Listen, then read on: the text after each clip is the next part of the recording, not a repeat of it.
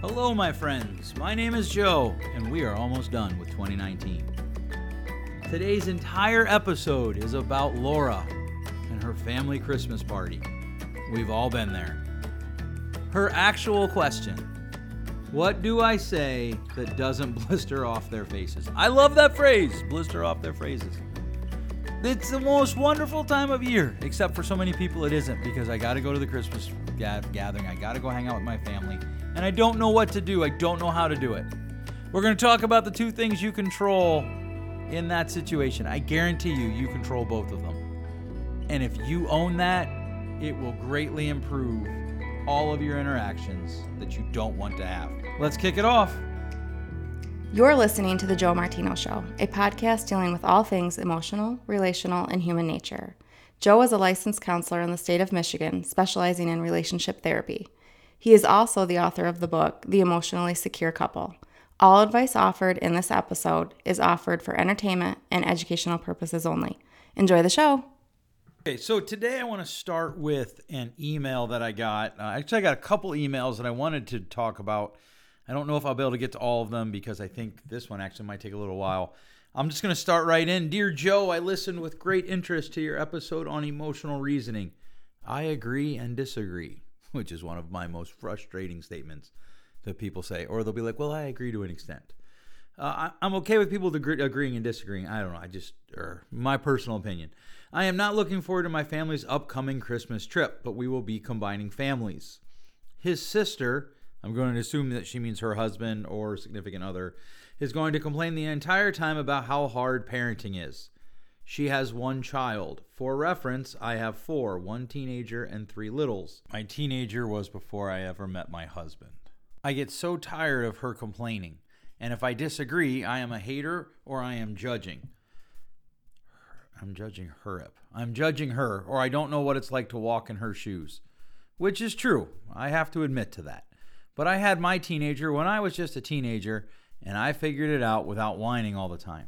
I feel like our society is addicted to being victims, and she is example A.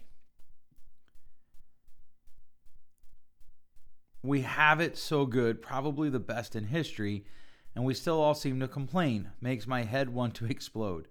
I agree with you when you say life is hard because it's supposed to be hard, because that's how we learn and grow. Well, I'm glad you agree. Then my family, where to start? My sister will talk about how she's minimalistic, and how the world is going to end if the rest of us don't join her. I honestly want to punch her. I'm just going to go right out on a limb right now and say don't do that. She's not even minimalist. She talks a good game, but she's not. Then there's my parents. Divorced but civil. They'll both come with their new whatevers. I suppose that's an email for another day. And yet I suppose you dislike that word. I actually don't dislike it at all. And yet I feel that we should go. I want my kids to have a relationship with their grandparents, and I have fond memories of my time with my cousins.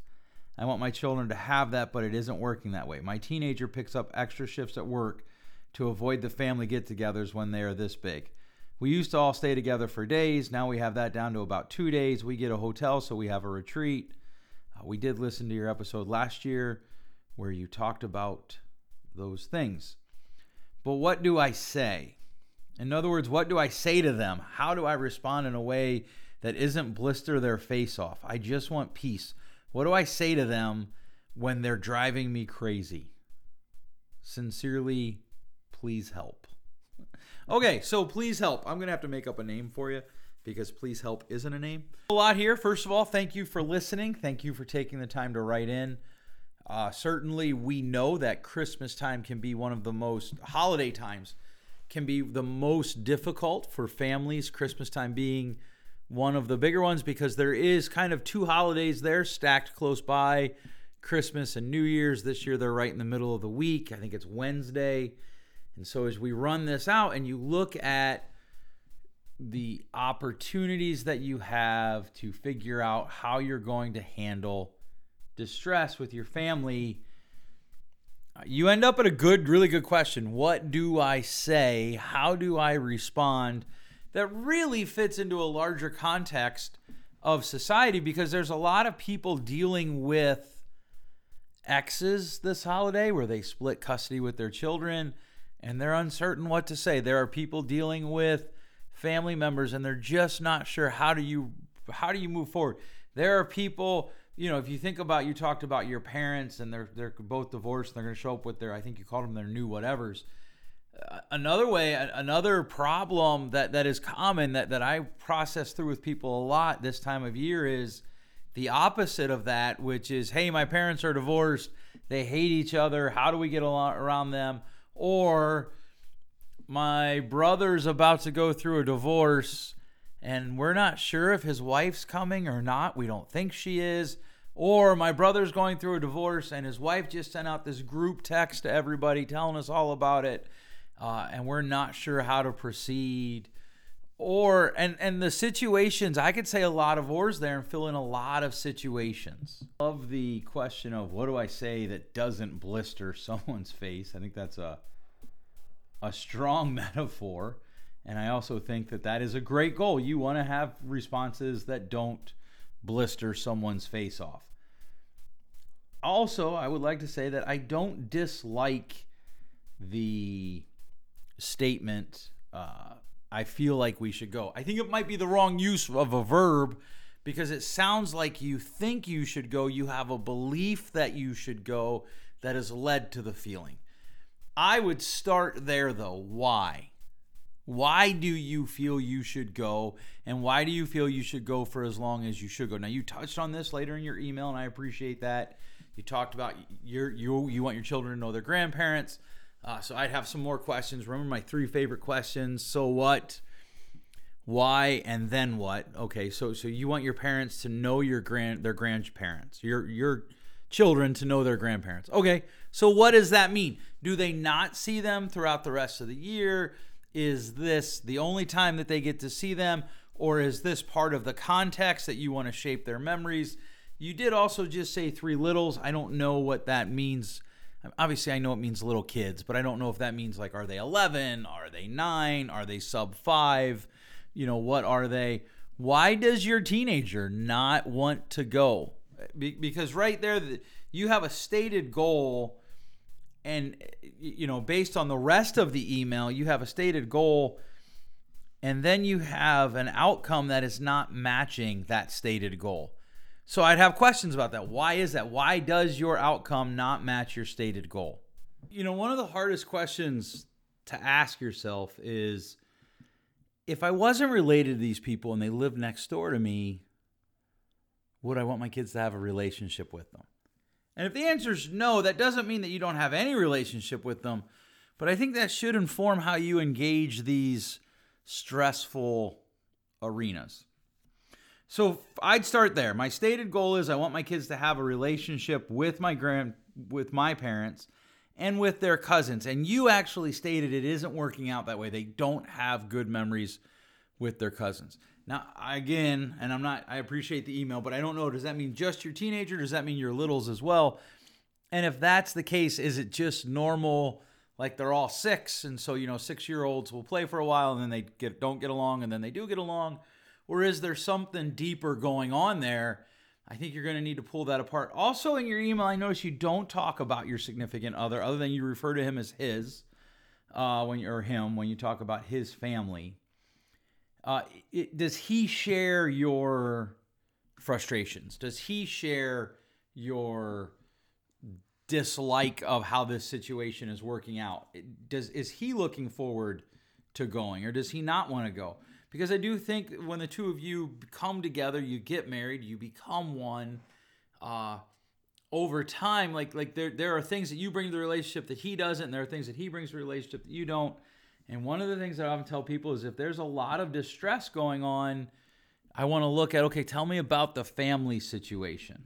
In other words, is this just a you issue, or is your whole family on board that this isn't working out the way we would like it to? Listening on headphones, you're going to hear my coffee cup come down there. It's actually hot tea if you're interested. But okay, so back to the email.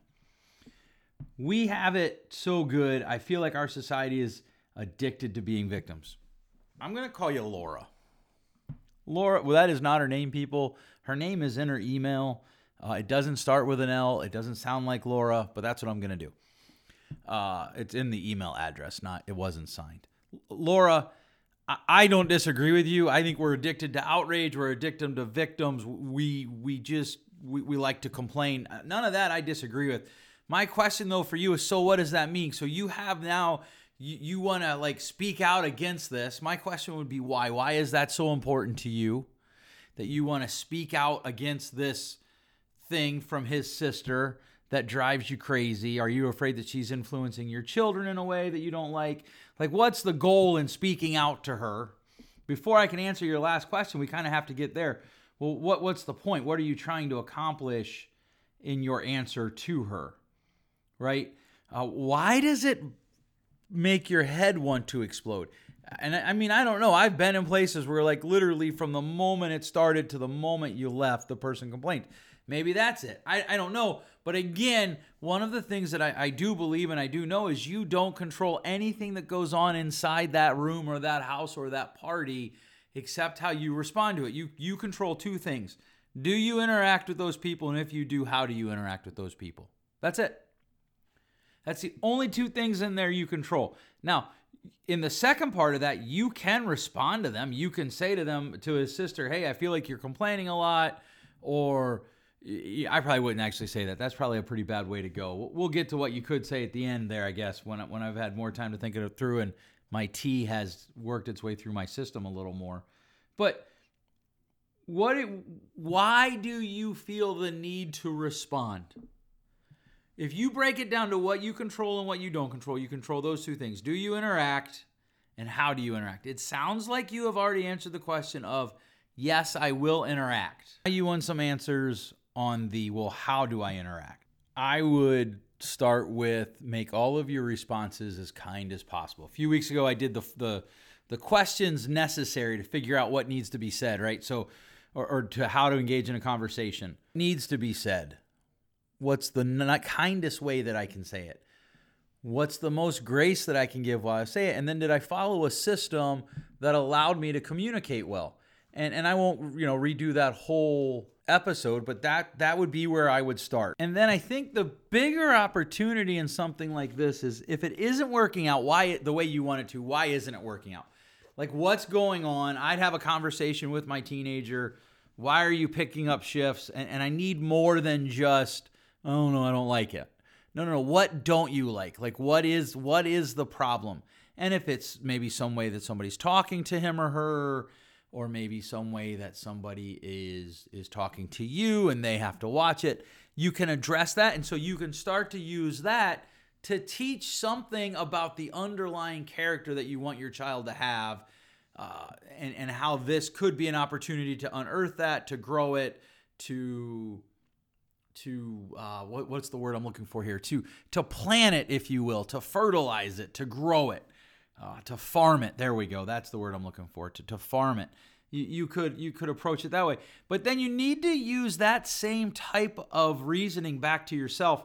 Why is it driving you? Why is you so angered? Because the thing of it is an answer that, quote, blisters their face off, which I love the turn of that phrase. But that type of answer is an intensity answer born of frustration. So what's the frustration and why do you believe intensity is the work there? And typically there's two extremes to this. Typically there's the people that blister somebody's face off, and then there's the people that don't say anything, and it runs in their head later all the things they could have said, but they don't actually process it, and so they leave and they're angry and bitter, and they also lose the opportunity to learn. And so I think perhaps, to be honest with you, I don't have a lot of good whats for what do you say, but I do think the best thing that you can do is base it around that idea of what's the kindest thing that I can say. And you still can tell them you disagree with them. I was having a conversation, I was actually practicing with two clients yesterday over two things that were said to me that I completely disagree with. One of them I actually have empirical evidence to disprove.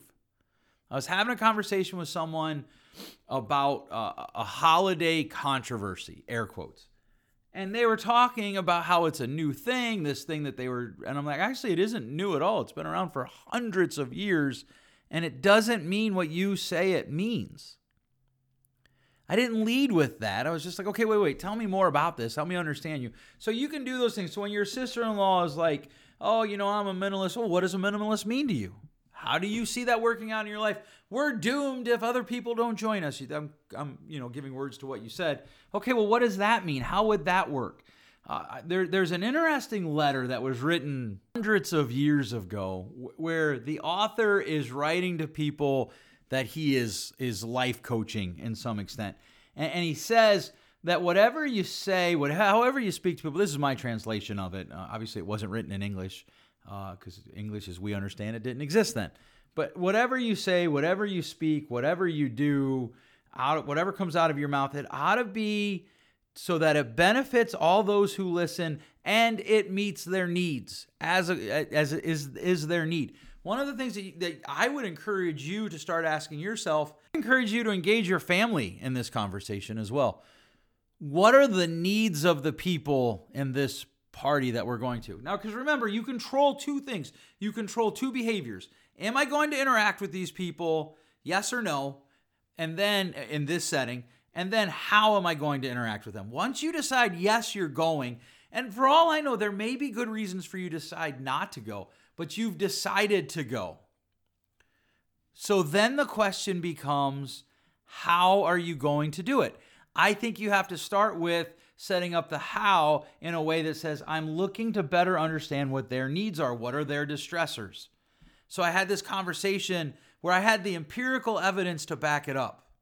And then I had another conversation where someone saw a Facebook conversation I had about teachers. And in the Facebook conversation, a girl that I went to high school with, I actually went to high school with her sister, I think, said that you can't call any teacher a bad teacher. And this person said, I agree with her. I was like, okay, cool. Tell me more about that. What does that mean? Because I completely disagree. But if I lead with that, I'm not trying to unearth their need. I'm not trying to understand what is their need, what is going on inside of them. And I don't have to do that. I could choose not to interact with them. I could be like, okay, well, that's good that you disagree. You agree with her and disagree with me. That's fine. And sometimes I do that because there isn't going to be a productive conversation.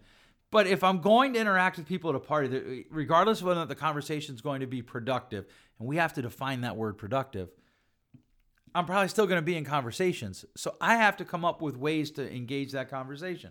So with my friend, I was like, so you don't feel like anybody that's not a teacher can say there's bad teachers? Because that would actually change my argument a little bit. If she was saying, well, no, teachers can say there are bad teachers, but non-teachers can't. Oh, okay, let's talk about that. And it turned out that her position was no one can say there's such a thing as a bad teacher because everybody's trying their best, which, again, I completely disagree with. I don't agree with that at all. Brene Brown lost me in Rising Strong when in the last third of the book, she talked about there are people that everybody's trying their best, including criminals. No, they're not. I've sat with too many victims who were raped. The person who raped them wasn't trying their best. They just weren't. You have to account for evil. Totally different podcast. What did you say? An email for a different day? But I could still have conversations with people. Now, there are some things that I have to take into account because I don't control what they do, but I can take into account what they do and I control how I respond to it. So, like the people who, the person with the conversation about teachers, I won't engage the first person in a conversation about that again because they didn't actually deal with any of my questions. They didn't deal with any of my points. It was very much, I believe, caught up in emotional reasoning. And it's very difficult to have a logical conversation with someone who's caught up in emotional reasoning. And so their need is probably to feel safer. And that's fine. I can provide that. I can listen without disagreeing. Or I can disagree without voicing my disagreement. So your sister-in-law or your sister that drives you crazy, I don't know. I lost track which one's which. They're both sisters, right? But the one that only has one kid and you have 4, honestly, I get it. My wife and I talk about it. There seems to be a lot of people who complain about how hard parenting is. And I agree it's hard, but I think it's supposed to be hard. But again, what is their need and what are the words that you could speak that would be beneficial for them to hear? Could you find a way to encourage her without feeding into how hard parenting is? Or could you agree with her that parenting is hard? And find a way to encourage her without feeding into she's a victim. Because ultimately this comes back to the why are you going? Are you going so your kids can have a relationship with their grandparents? Because, I think about this. Our parents are going to pass. My dad is 70. My in-laws are in their 70s. I think they're both 73 or 74. We don't know how much time we have with them. And so spending time with them, teaching our children that it's important to spend time with the other. We've lost, one of the things our society has certainly lost is we do not appreciate the elderly in our society. We just don't. Okay, boomer. I have a lot of thoughts about that phrase. If you don't know what I'm talking about, Google it. One of my thoughts about that phrase is, A, it's typically said to Generation X, which isn't even a boomer, so you sound silly. And two, it's just one more way that we can just dismiss elderly people in our society. We can just dismiss them because, the boomers did this and the boomers did that. Hey, I got news for you. The boomers did some good stuff too, and they did some bad stuff just like your generation and my generation. And we need to embrace the complexity of humanity. The problem is we don't do good at that. We don't do good at embracing the complexity of humanity. And so when we find something that is complex that we dislike, we tend to avoid them. We tend to shut them out. We tend to not visit with them anymore. Because we tend to be all or nothing, which is, you guessed it, another cognitive distortion. If you don't know what they are, look them up. I think it's 2 or 3 episodes ago where I talk about how cognitive distortions lead to anxiety. I believe the title of the episode is Your Teenager and Anxiety. Probably like 67 or 66 episode number-wise. And so this really comes back to the why are you going? And then what is the things that you control? What did I say your name was? Laura, what are the things that you control that you can do while you're there to create a better environment for yourself, for your children, that is spoken to their needs, that is spoken for the benefit of all who listen? And I am not a fan of just agreeing all the time. You can disagree. You just have to find a way to do it. And you do have to kind of be on the lookout, because there might come a point where you just have to say, okay, I feel like we're repeating ourselves, and I care about you, and I obviously care about this topic, but I'm going to let you have the last word, and we're done. And that's okay. Our world doesn't tend to allow for people to disagree with them. It's funny because I grew up in a very religious environment, and Baptists don't like Pentecostals, and Pentecostals don't like Baptists. It actually worked out well for me because a guy that my wife probably would have dated and married before she ever even met me was Pentecostal, and she was Baptist, so they couldn't get married. And so we got married, and now we're not actually Baptist. And so it works out well for me, but it is kind of symbolic of the rest of our society. The rub that we have in the rest of our society is that when there are people that we disagree with, we just stop talking about it, right? It's cool to be driving down the road, see a Trump bus, take a picture, and put up the middle finger. It's cool if you're a Democrat. If you're a Republican, it's cool to see, I don't know who the Democratic candidate is currently, we'll say Bernie, and to put up a picture, or to see somebody who has a political sign in their yard and do vandalize it. That's okay. Well, what does that have to do with Christmas parties? Well, because they're both, the problems that we have in how we behave are both born from the same place. We actually get confused and think that the disagreement is more important than the relationship. And I appreciate, Laura, that you obviously see, okay, the relationship is more important, but what do I say? I'd start with those 4 principles. What needs to be said? What's the kindest way to say it? What's the most grace that I can give, and what's the system that I can follow? By the way, if you're looking for a system, might I recommend my book, The Emotionally Secure Couple? In it, there are 6 rules of communication that I would encourage you to memorize and employ. You can buy that wherever fine books are sold. There are copies at all of our offices. And of course, you can get an ebook on Kindle. You cannot get an ebook on Apple because of a contract that I have with Kindle that expires, I believe, in February, and then we'll probably reevaluate. If the relationship is most important, what's important about it? And then how do you protect it? Now, you might protect it by saying, instead of saying 2 days, we're only going to stay 4 days. Because the only 2 things, and I know I've said this 3 times now, most research says you need to say it 8 for people to remember it, but I'm going to end up at 4. You only control 2 things. Do you interact with these people?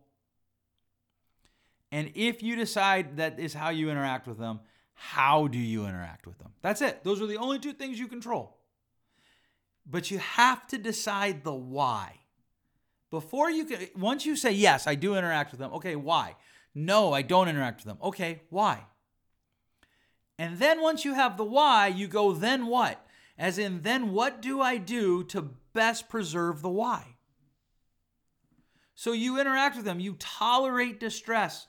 You say the kindest thing possible. Rarely go wrong by asking them questions about them, by asking for clarifying questions.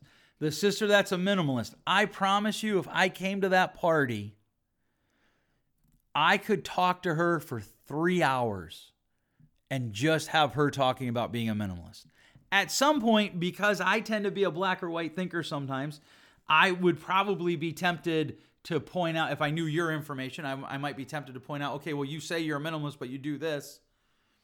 But even that, you can craft that in a way that at least gives them the opportunity to respond so that the conversation is beneficial for everybody who listens. Because I really think that's what it's about. What's their need? Their need to what they're saying. What is, let me rephrase that. How does what they're saying meet a need that they have? Why is it so important to the sister that says she's a minimalist but really isn't? Why is that so important to her? It sounds like what you're saying is she wants to be a minimalist, or she wants to be one but she isn't. Okay, well, why? At both ends of that spectrum, those would be fascinating conversations. Or go safe and just talk about politics. I'm kidding. I hope that answers your question, Laura. Thanks so much for the email. I got a bunch of I went for a while, probably because I took October off, without any emails. And then I got a bunch of emails the middle of this past month, since we're in December now, in November. And I just wasn't able to respond to all of them. I will rephrase that. I was able to respond to all of them. I don't know that I'm going to be able to incorporate them all into an episode. Appreciate them, though, very much. Please continue to bring them, to send them. I guess you don't really bring an email, you send it, but please continue to send them. If you enjoyed this episode, if you enjoy my podcast, please share it with your friends. That really is the best way for me to get it out there. There are no commercials. We don't make money off of this. This is a labor of love in an effort to get out what we hope is good information to help people. Thanks so much for listening. We'll catch you next time. Thanks for listening. If you enjoyed today's show, please share with a friend. And hey, give us that rating in your podcast store. Until next time, change possible.